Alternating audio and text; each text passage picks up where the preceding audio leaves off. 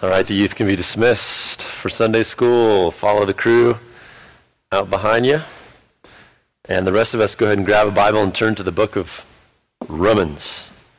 Romans chapter 6. If you don't have a Bible, there should be one somewhere within reach. Definitely grab one so you can follow along as we really continue and ascend in our time of worship.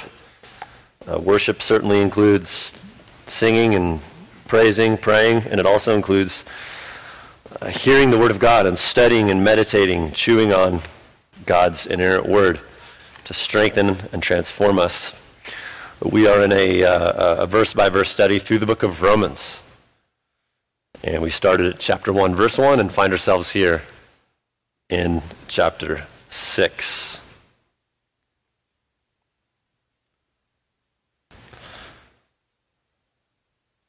Change. The good news of Christ coming to earth, becoming a man, living, dying on the cross, and rising from the grave is not only a message of God's infinite love, his free gift of forgiveness, the pardon of sins, the cleansing from sin, the releasing from sin, the granting of eternal life. It's also a message of change, of transformation. This is what we're seeing in Romans 6. As if it wasn't enough, what we've seen in chapters 1 through 5, that God says, despite the ways we've fallen short of God's perfection, his holiness, his good plan, he says there's more. And it's a message of change, of transformation. Romans 6 is kind of a mini-series in itself on the topic of sanctification. That term, if you're not familiar, it's just a Christian theological term that means the change that God brings about in every Christian, and everyone that he saves, he transforms. Or everyone that he justifies, he sanctifies. And so this is what we're looking at in Romans chapter 6. I'm actually going to start in chapter 5, verse 20 to read, just to get a little bit of context. And I'll be reading through verse 11. God's inspired, inerrant, authoritative, and sufficient word reads, Romans 5, verse 20.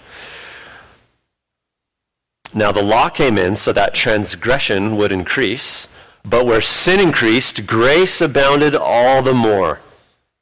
So that as sin reigned in death, even so grace would reign through righteousness to eternal life through Jesus Christ our Lord. Chapter 6, verse 1. What shall we say then?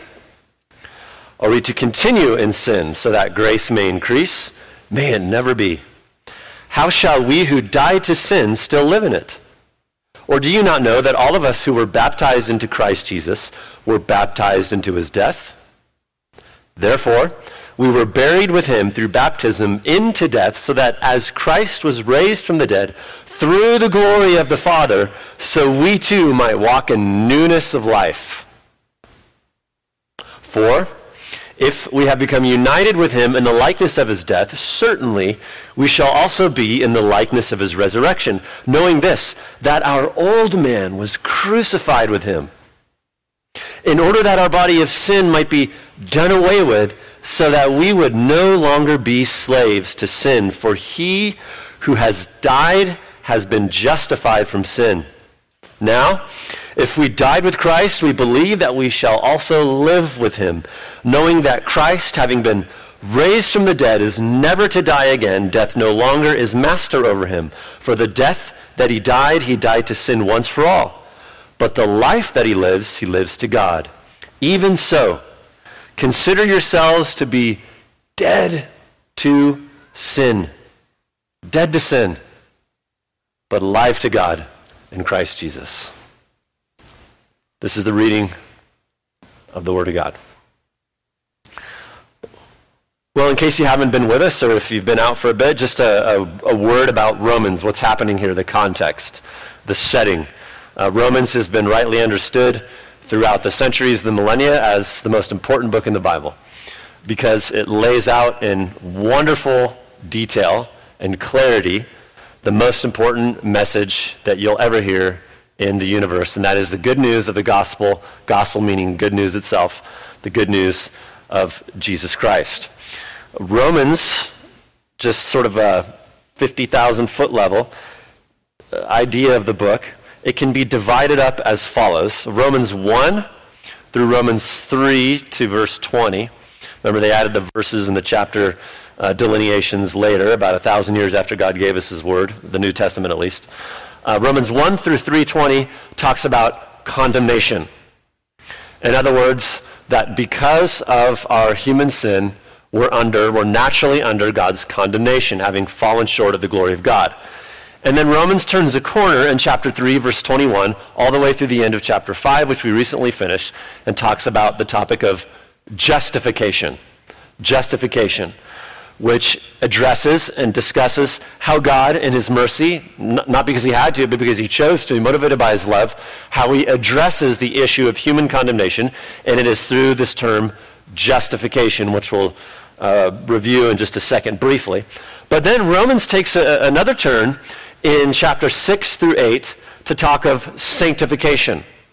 And the rest of the book we'll chit-chat about later as we get to it in our study. For the meantime, condemnation, Romans 1 through 3, justification, 3 through 5, and sanctification, 6 through 8. Just sort of a flyover. So, condemnation addressed and told us of our great need for Christ, that no matter how hard we try, in our own nature, we are fallen short of God's glory. We are corrupt. Our spiritual DNA is bent towards saying, no thank you to God, I'll be my own God. No thank you, God, I'll write my own script and be my own Lord and Savior. And so there's a sense in which, whether through external morality or external immorality, we're born shaking our fist at God. But God did not leave us in that state.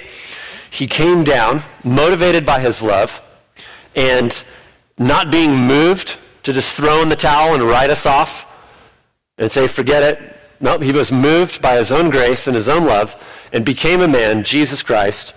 And Christ lived that life that we never could. And he died a death on the cross in our place. Christ, he died. He shouldn't have died because the wages of sin is death, and Christ never sinned. But he died in our place as a substitute. And that term justification, recall as we've studied, if you've been with us, it means this idea of what's called double imputation. That on the cross, God imputed or reckoned or counted or credited all the sin of everyone who would believe on Christ and go to heaven. He credited it to Christ and treated Christ as if he had committed those sins, and therefore Christ died. And at the same time, that's the first half of imputation. The second half of imputation and justification is that sinner, when they believe, whenever in life, the instant they put saving faith in Jesus Christ, which is a gift of God, God also credits or imputes the righteous life of Jesus Christ to them, where that very instant, not gradually because of their moral virtue or their works, but the very instant based on God's grace through faith, God credits the life of Christ to us. And you'll never hear better news than that. You'll never hear a more loving message, a more gracious, merciful message than that. Justification by faith alone in Christ alone. All our sin is taken care of.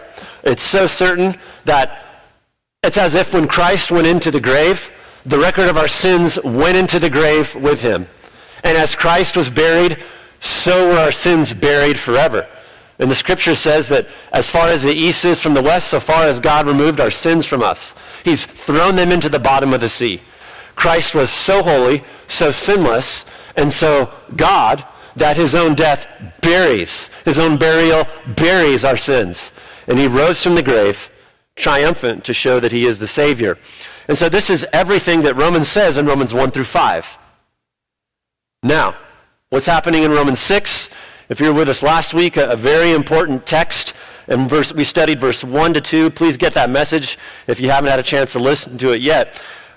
what happens is people are hearing that message of justification by faith, and in particular in the first century context, they're hearing the Apostle Paul preach that. And a group of individuals called Judaizers, who for the most part believed and taught that, well, you can believe on Christ, but you also have to do like a lot of good works to get into heaven, which is false. That's heresy. So they hear Paul say that message of justification, and they say, hold on, Paul, hit the brakes here. If you tell people that just by believing on Christ, simply by putting faith in Jesus, that all of their sins, even the ones they haven't committed yet, they're all buried, they're not held against them, and that God looks at them as if they lived Christ's life, that they permanently stand righteous before God. The Judaizers are saying, if you say that to people, they're going to do what we studied last week. They're going to become what is called antinomian. Antinomian. Anti-N-O-M-I-A-N. And that's just a fancy term that means they're going to live, just continue to live sinful lives, abuse God's grace and say, oh, great, we have this forgiveness. We're righteous in Christ. I can just live however I want. I can run up my sin meter because who cares how I live? Who cares if I disobey the commands of God? Who cares if I sin? I'm righteous in Christ. So that's the accusation that sparks Paul to write, under the inspiration of the Spirit, Romans 6. And so Paul says, look there in Romans 6:1. He says, he's responding to the accusation, Romans 6:1, what shall we say then? And he asks their question, the accusers, are we to continue in sin so that grace may increase? May it never be, verse 2. And in the Greek there, that's the strongest term of negation in the Greek language. No way. Absolutely not. Verse 2, how shall we who died to sin still live in it? So last week, we saw in verse 1, there's the accusation, namely that justification or the gospel seems antinomian. It seems like people are just going to be, great, fire insurance, I can just continue to live like the devil. And then verse 2, Paul responds with, no, the certainty of sanctification. That sanctification, that change in a believer's life is inevitable, which nullifies any idea that a true believer who receives the message of the gospel is going to just abuse God's grace. And so the rest of chapter 6, what Paul is doing, he's explaining the thesis. The thesis is in verse 2. How shall we who die to sin, still live in it? And from verse 3 all the way through verse 23 of chapter 6, Paul is just like talking about that in different ways. And it's such a big deal to him. It's so important. It's so essential to understand. And even in the 21st century church, this message is so missed. I don't know why, because it's clear as day in chapter 6. It's so missed that us today, Paul then spills a necessary large amount of ink to discuss this. So, our mini-series here on sanctification, chapter 6. And from the text for our outline this morning, we're going to see three things that happen to everyone who becomes a Christian. Three things that happen to everyone who actually, truly becomes a Christian. And these things, again, launching off of verse 2, that really talk about sanctification, further clarify sanctification.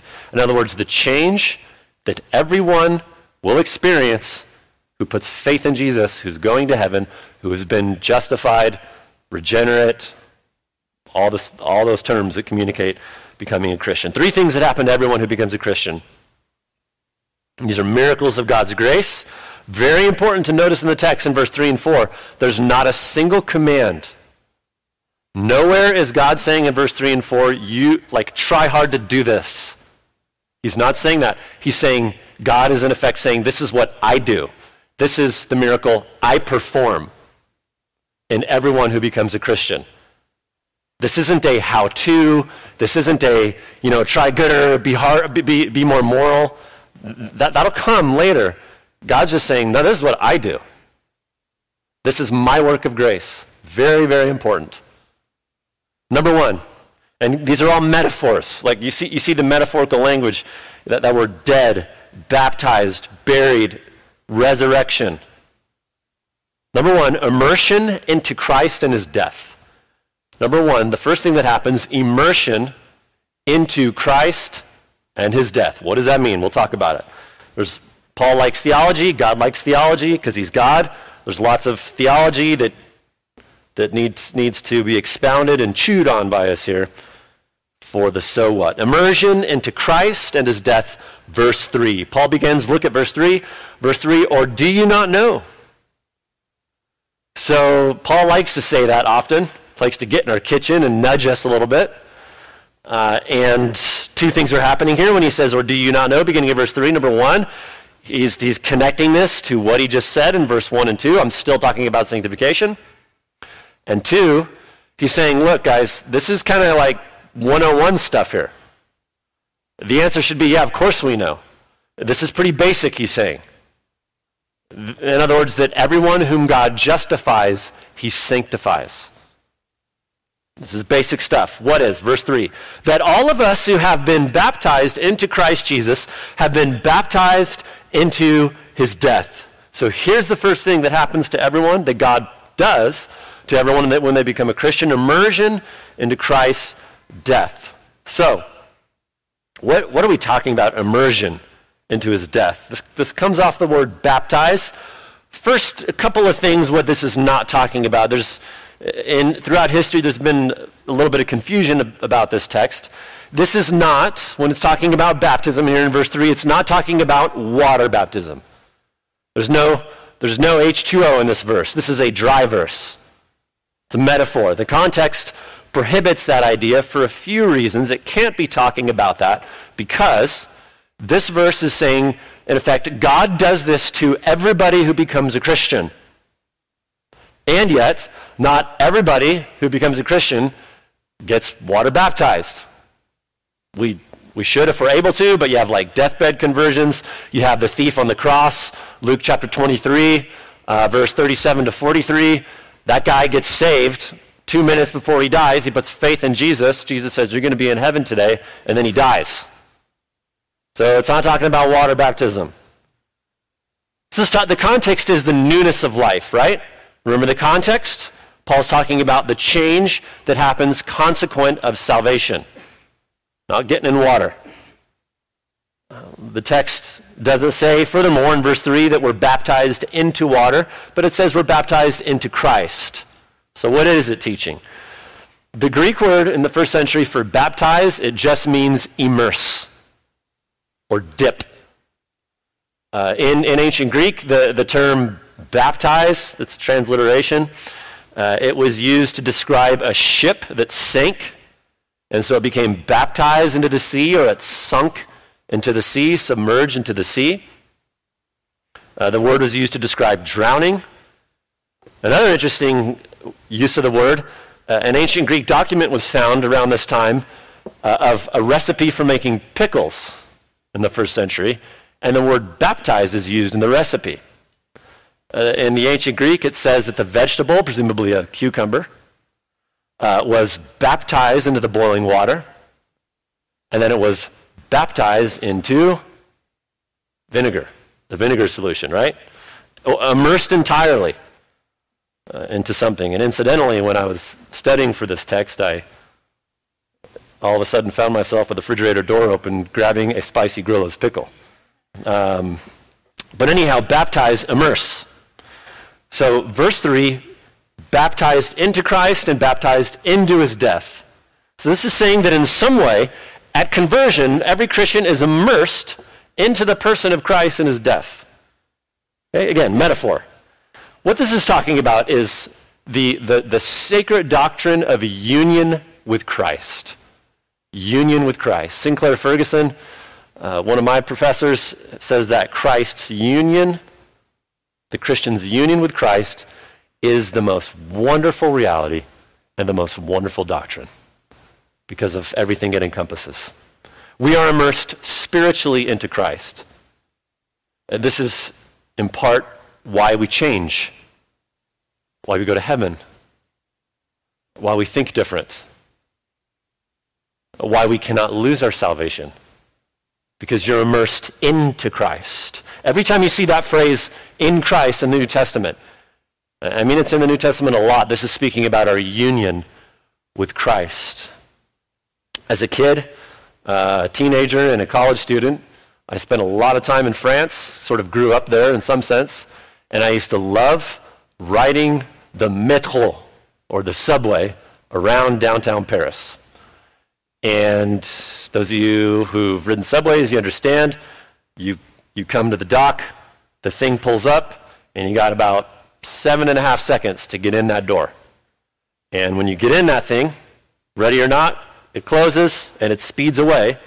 And you can tell someone who's kind of a tourist rookie with the subways because they forget to hold on and then physics happens and they can proceed to experience physics. But more to the point, when you get in the subway, you are united to that subway. The doors close.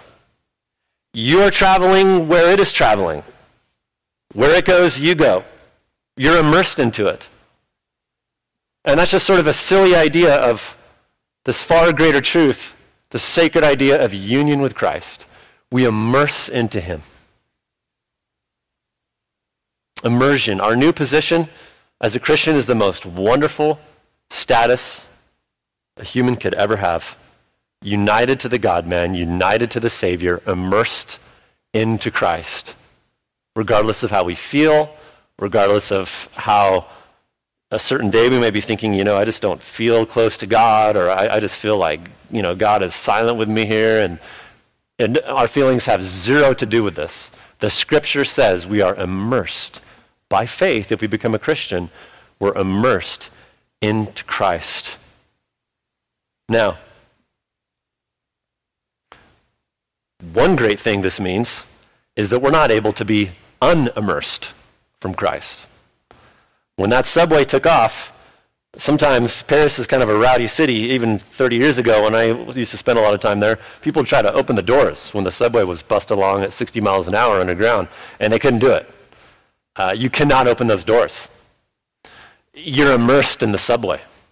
In the same way, when you immerse into Christ as a Christian, Christ isn't going to open those doors and let Satan in or let whatever trial or any other hardship in to pull that Christian out of immersion into him. The moment we are saved, we're justified by faith, Christ shuts the door and nothing can take us out or exclude us or eject us out of Christ. And notice this isn't saying, well, is that only for really good Christians? There's nothing in verse 3 or 4 that says, well, this is only for super Christians or elite Christians. It's we. He's saying, we. Do you not know that all of us who were baptized into Christ, therefore we were buried with him? This we in chapter 6 is the same we that was in chapter 5, those who were saved by faith. Every Christian is immersed into Christ. Notice as well, verse 3, do you not know all of us who were baptized into Christ Jesus were baptized into his death? And then same in verse 4, we were buried. These are all passive verbs. Again, emphasizing, as mentioned earlier, that this isn't something that we do. This isn't something that we have to figure out and exert ourselves and kind of try hard morally to make this happen. It's passive, means it's done upon us. God does it. Immersion is something that God has done. Furthermore, notice at the end of verse 3, we've been baptized into his death. This makes sense since we're united with him. He died and we died. Obviously, it's not talking about physical death. He died long before we were alive. What's this talking about, that we were baptized into his death? Context, again, remember, is change, sanctification. So the antinomian accusation last week, if you tell people this, they'll just live abusively and never change and say, great, I'm going to heaven, I don't need to sin. Paul says that's not so. So to be immersed into Christ's death is the idea that spiritually, everyone who becomes a Christian dies to sin. Since Christ died for sin long ago, the moment God regenerates a person and they become a Christian, they die to sin. He's just further explaining what he said in verse 2. This does not mean a Christian will never sin. However, it does mean that they are radically different. Sin is dead to them. It's repulsive. And much more will be talked about later in 6 and 7. But we are immersed into his death. And if you back up again a minute and think about death, death changes. What does death do, just generally speaking? It changes the nature of the way that the thing that died relates to other things. Right? If there's a terrible odor, you're alive, you can smell it. If you die, you can't smell it anymore. Changes the nature of how you relate to things. So, if we're immersed into Christ's death, if every Christian is immersed and dipped into him and his death, it means that the nature of the way we relate to sin is forever changed. Okay, just basic stuff starting out here as we're gaining momentum in the text. It means the nature of the way that the Christian relates to sin forever changes. God does this. You're not the same. We do not continue in sin. Verse 2. So, this idea of immersion into his death rules out any idea that becoming a Christian is merely just like an intellectual decision. Someone says, yeah, I've decided to believe something different. It's just I'm checking a different, political survey box. Secular, and now this year I check Christian. It totally rules that out, because to be immersed into Christ and his death, it's a total union with Christ. It's a changing of a nature. It doesn't mean I've just prayed a prayer or kind of repeat these words after me. No, salvation, beloved, means complete dipping and submerging into union with Christ, into the Jesus of the Bible.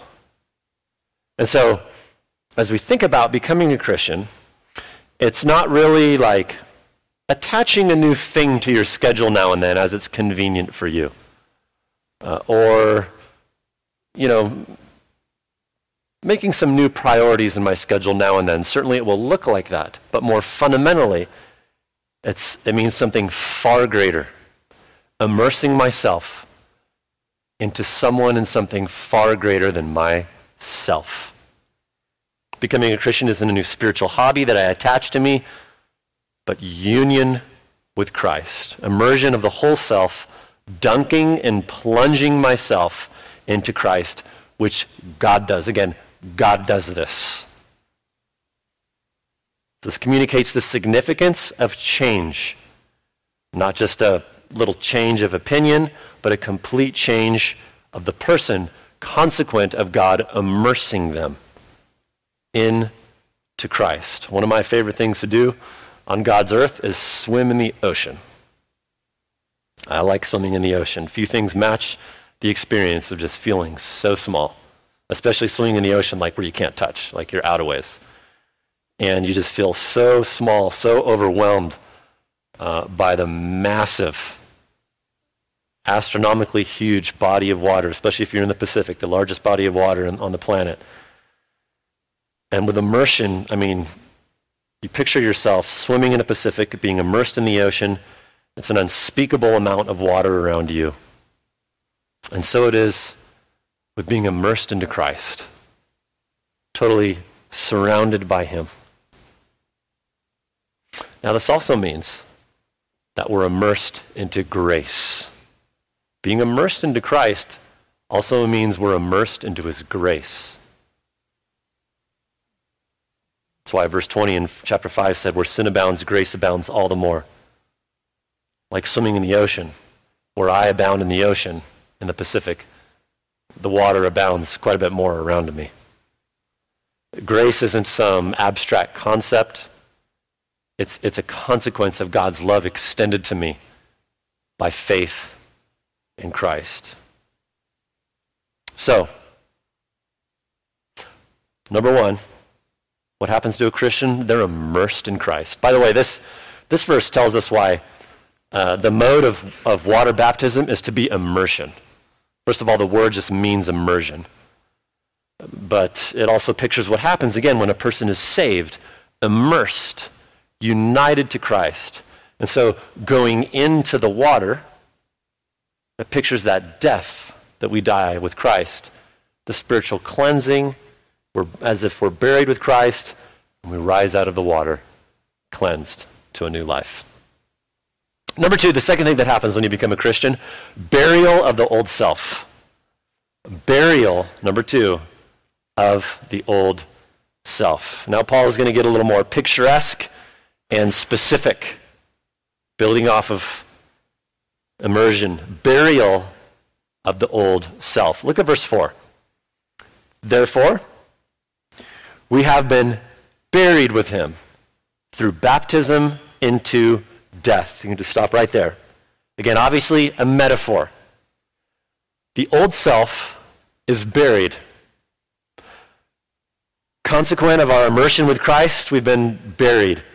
Why this idea of burial? It's interesting.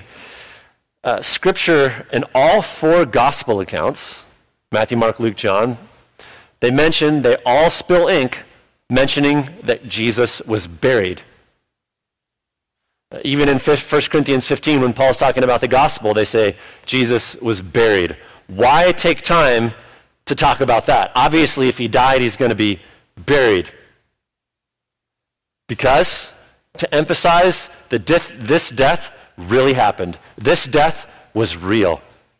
Christ wasn't like knocked out for a while and unconscious. When our sins were laid upon him, he didn't like go comatose, and then someone, did some proverbial CPR on the grave on the third day, and boom, look at that. He was dead, like buried dead, burial dead. Gives us assurance, by the way, of atonement, of forgiveness. Without the shedding of blood, there's no forgiveness of sin, Hebrews 9:22. So Scripture emphasizes Christ's burial to emphasize the finality of death. And that's kind of what burial is. All of you have been through hard, just sorrowful situations, death of a loved one. Leslie and I were thinking about this. Today is 3 years since her dear brother passed away and exited this world. And when you see a burial, it's like there's the person has passed, they're dead, but going into the ground, there's like a finality, kind of a sobriety, a pause, an emphasis on the death, a total removal from this world. What's the point? God wants us to see here, beloved, what he does when you become a Christian. Burial of the old self. Not just a death, but I'm putting that old man, that old thing of you in the ground. In his compassionate mercies, he buries the old self. What's the old self? The old self is a term that Scripture often uses to describe who we were, Ephesians 4:22 among other places, prior to salvation. That dead self, Ephesians 2:1-3, that valued things, thought things, loved things, did things, went after things that are all contrary to the Word of God. So, let's just Selah on this for a moment. Justification, becoming a Christian, it's so much more than just repeat these words after me, say a prayer, walk an aisle, at camp, I threw a pine cone in the fire, whatever. It is a removal of the old self from this world and putting that thing in the ground, that old you, burying it and putting lots of dirt over it to where it's gone. This verse here, and this concept is parallel to what Jesus says in Luke 9:23, where Jesus says in Luke 9:23, remember the crowds are getting huge, and whenever crowds got huge, Jesus would say harder stuff. to make sure that we're doing this for the right reasons. And he said, if anyone wants to come after me, let him deny himself, take up his cross, and follow me. And if you were wearing first century sandals that day and you heard Jesus say, take up your cross, the first century listener only pictured one thing.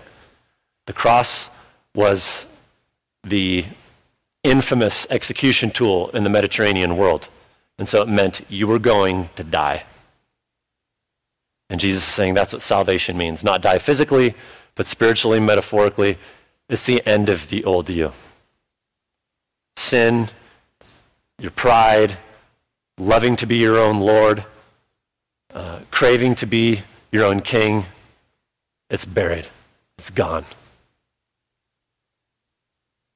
Romans 6 is speaking then and is telling us and sitting us down and saying, first of all, it's saying how good of God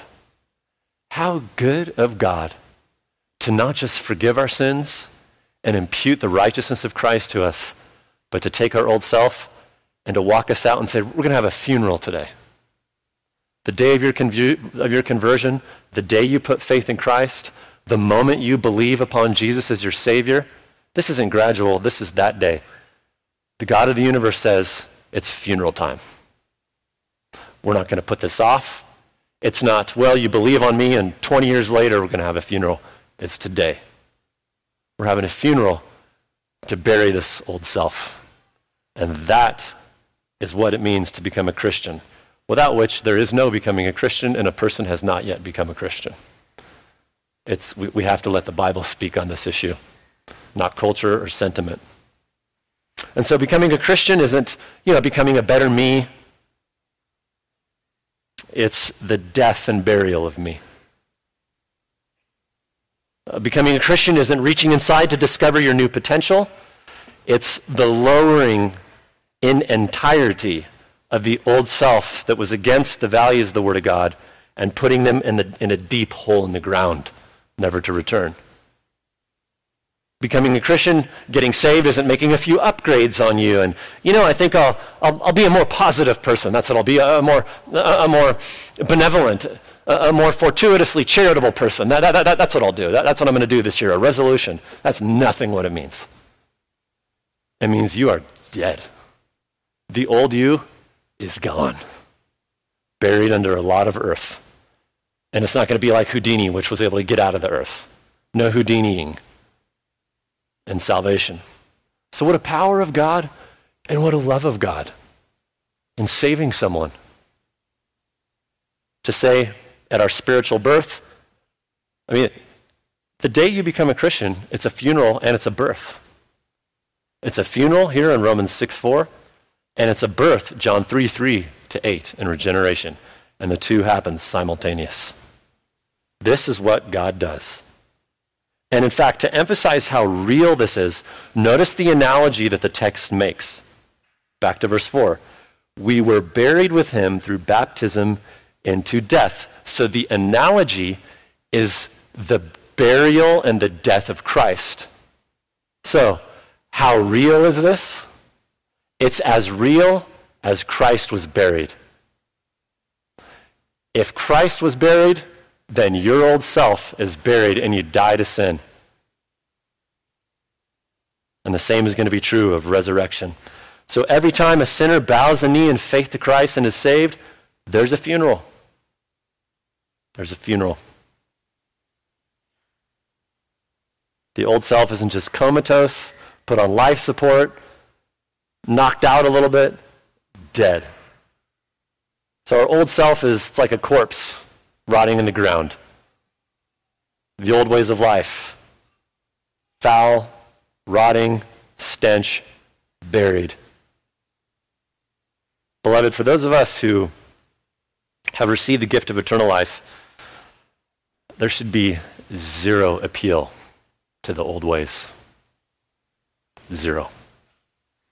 There should be no more appeal to our old ways than there's appeal to going to a graveyard and digging up a corpse and bringing that corpse around with me to work, to bed, to dinner, sit in the thing next to me, go to a movie with it, There should be no more appeal to my sin and my old ways of life than chilling out with a corpse. And when we do still sin, because we do, and Romans 6 is going to talk about this isn't teaching perfection. When I find myself doing so and going back to the thoughts and the old ways of my old man, it's as if I've gone to the garage and picked up my shovel, picked up my backhoe, taken a trip to the graveyard, dug up a rotting corpse, tie it to myself, and go strolling around. When I return to the slop of my sin, again, it's like digging up a corpse and carrying it around with me. Now, a caution with this text. Sometimes people will hear this text and say, this idea of change, that's a good positive message, and I need to make a few changes. And Christianity, for some, can be about just turning a few moral dials in our life, making a few moral adjustments. And they're like the tragic situation that Jesus spoke of in Luke 11:26, where this guy tries to do that and he ends up being worse off later. So frustrated with everybody else. And eventually, the situation becomes clear that he's never changed.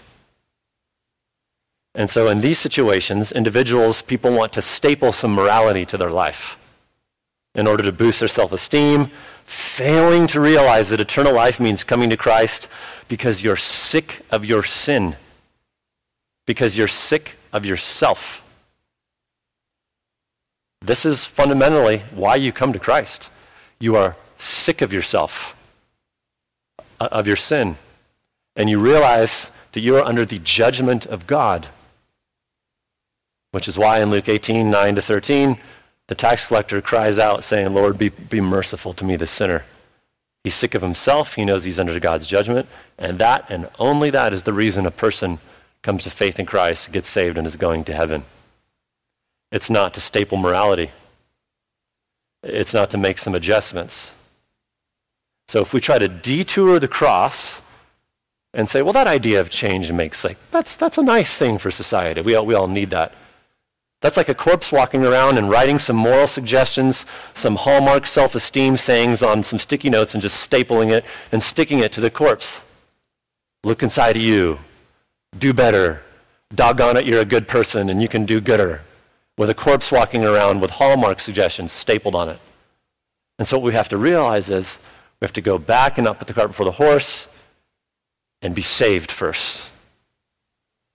Not by trying harder, but throwing up our hands and saying we can't try at all, and put faith in Jesus Christ. So the great need for all of us in the human race isn't sticky note morality on a corpse. It's to fall down before Jesus Christ and cry out to him. Martin Lloyd Jones said, you can't be a Christian without having died to sin. Well, third and finally, the third thing that happens when someone becomes a Christian, they walk in newness of life. They walk in newness of life. End of verse 4. They walk in newness of life. Look at the end of verse 4. So that as Christ was raised from the dead through the glory of the Father, so we too might walk in newness of life. So the text continues to use the saving historical work of Christ as a basis for the fact that God will change everyone. Analogous. And here the great news of his resurrection. Praise God, Christ did not stay dead. He did not. He was in there, in the grave. He was buried. But all of that was overcome in his physical resurrection when miraculously he took a new body to himself, never to die again. And it says, by the glory of the Father, the glory and the power of the Father, Jesus rose never to die again, conquering our greatest enemies. And it is so good that Christ is risen. I mean, that's a big, comfy pillow for the human race. Whatever you're facing and will face, you can't take away what the resurrection means. Now, the resurrection means something different than we usually think about the resurrection and what it means. Typically and necessarily, we think about the resurrection means we're going to be resurrected bodily one day, never to die, and you will be. You will be. 1 Corinthians 15, John 5 teach that. But here the context isn't the future. The context is now in the change that a Christian experiences. And so the analogy is, just like Christ bodily was risen from the dead, when a person becomes a Christian, they spiritually rise from the dead. They experience a spiritual resurrection. So it's not only that we're immersed into Christ and his death, doesn't stop there. There's this newness of life that happens. Verse 4. And in the first century context here, in first century Greek, there's two words that the Greek had for new. One of them talked about new in time, and another referred to new in quality. And the Greek word that means new in quality is what's used here in newness of life. That we would walk in newness, in quality of life. So when we come to Christ, we are spiritually buried, die, and then we are resurrected spiritually to walk in newness of life. And by the grace of God, the Christian will. They will walk in newness of life. Sometimes it's one little step, and it can be a hard step, but they will walk. And recall that the word walk in the New Testament, it's always used and frequently used to describe the progression of the Christian life. I'm moving forward. God is growing me. We're not stagnant here. Sometimes little steps, sometimes very, very, very, very small steps, sometimes bigger, but steps nonetheless. Now, it doesn't say we will walk in perfection of life. Paul's not teaching some goofy concept of Christian perfection, but it does say newness and walk. So, life before and after salvation, it's like a guy walking down a dark, filthy street filled with garbage and sewage and disease. And then at conversion, he's picked up and he's put on a new road. And on that road, it's a clean road. There's no garbage. There's grass along the road. However, the road is a little bumpy and it's uphill. So there's exertion. There's stumbling and tripping at times. But it's a new road. It's not that the Christian is like, well, I'm going to kind of adjust myself on this road.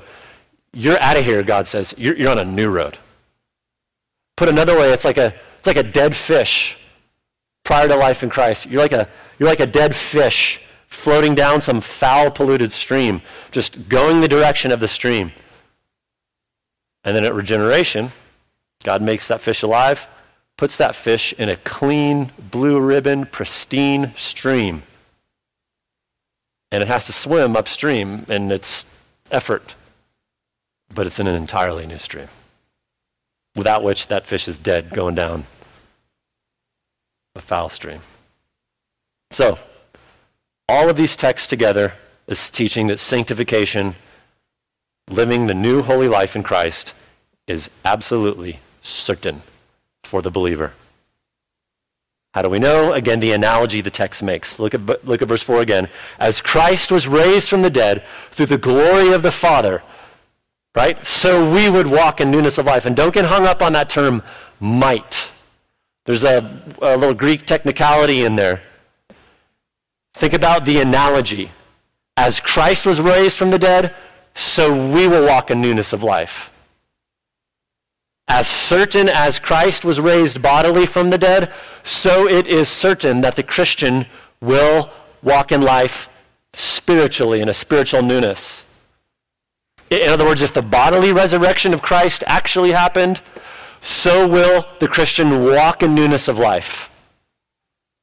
And put another way, if there's no such thing, or if there is such thing, we should say, if there is such thing as someone who is a Christian who does not walk in newness of life, then there is such thing that Jesus did not rise from the dead.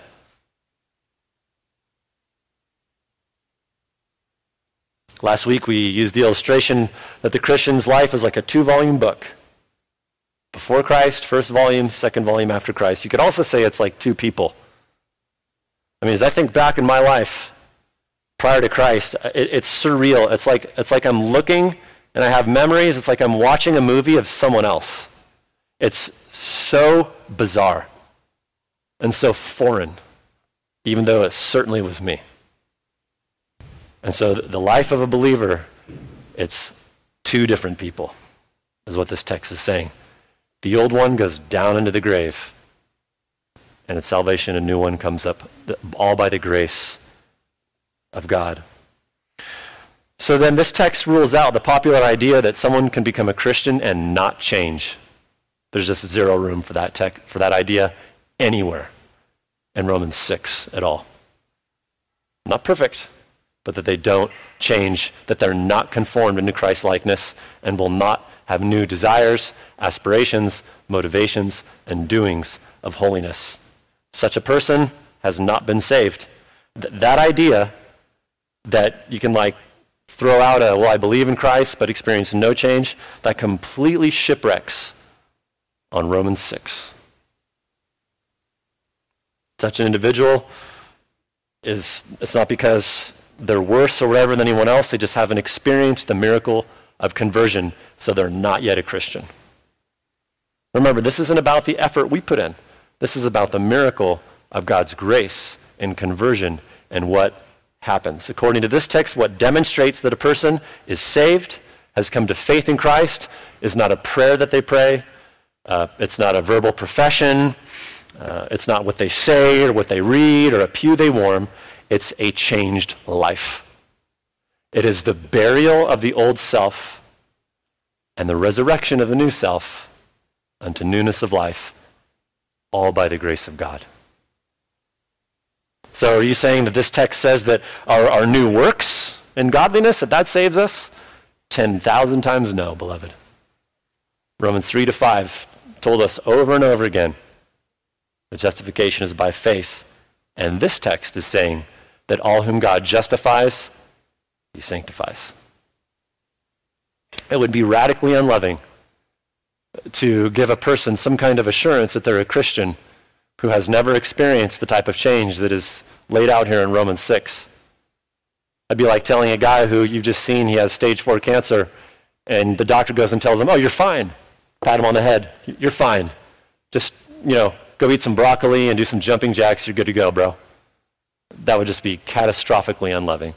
And equally is it so, and even more because of the eternal consequences, is it to say something of such an individual that contradicts the teaching of Romans 6. So, if an individual, a little bit of caution here, if an individual were to see, maybe you were to see, you know what, based on that, I don't know if I'm saved. I don't know if I'm a Christian. The worst thing to think is, well, I should be more moral this week to kind of give myself some assurance. That is the worst thing to do. Because it is faith, not our works, that saves us. Instead, all we need to do is fall down and declare our inability to save ourselves before Jesus Christ. In other words, to surrender. If you can fall down and tell Jesus you can't do it, you can be saved. You can fall down and cry out to God and say, I can't save myself. I can never be holy enough. I can't work my way into heaven. If you can do that, you can be saved. Can you tell God that you can't save yourself? Can you look to the cross? As the Israelites in the wilderness looked up to the bronze snake, if they looked, they lived. Can you fall down and look to Christ and cry out to him?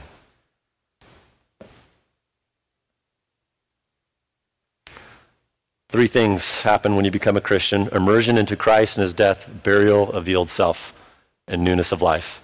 And the way all that happens is what we're going to celebrate here at the communion table.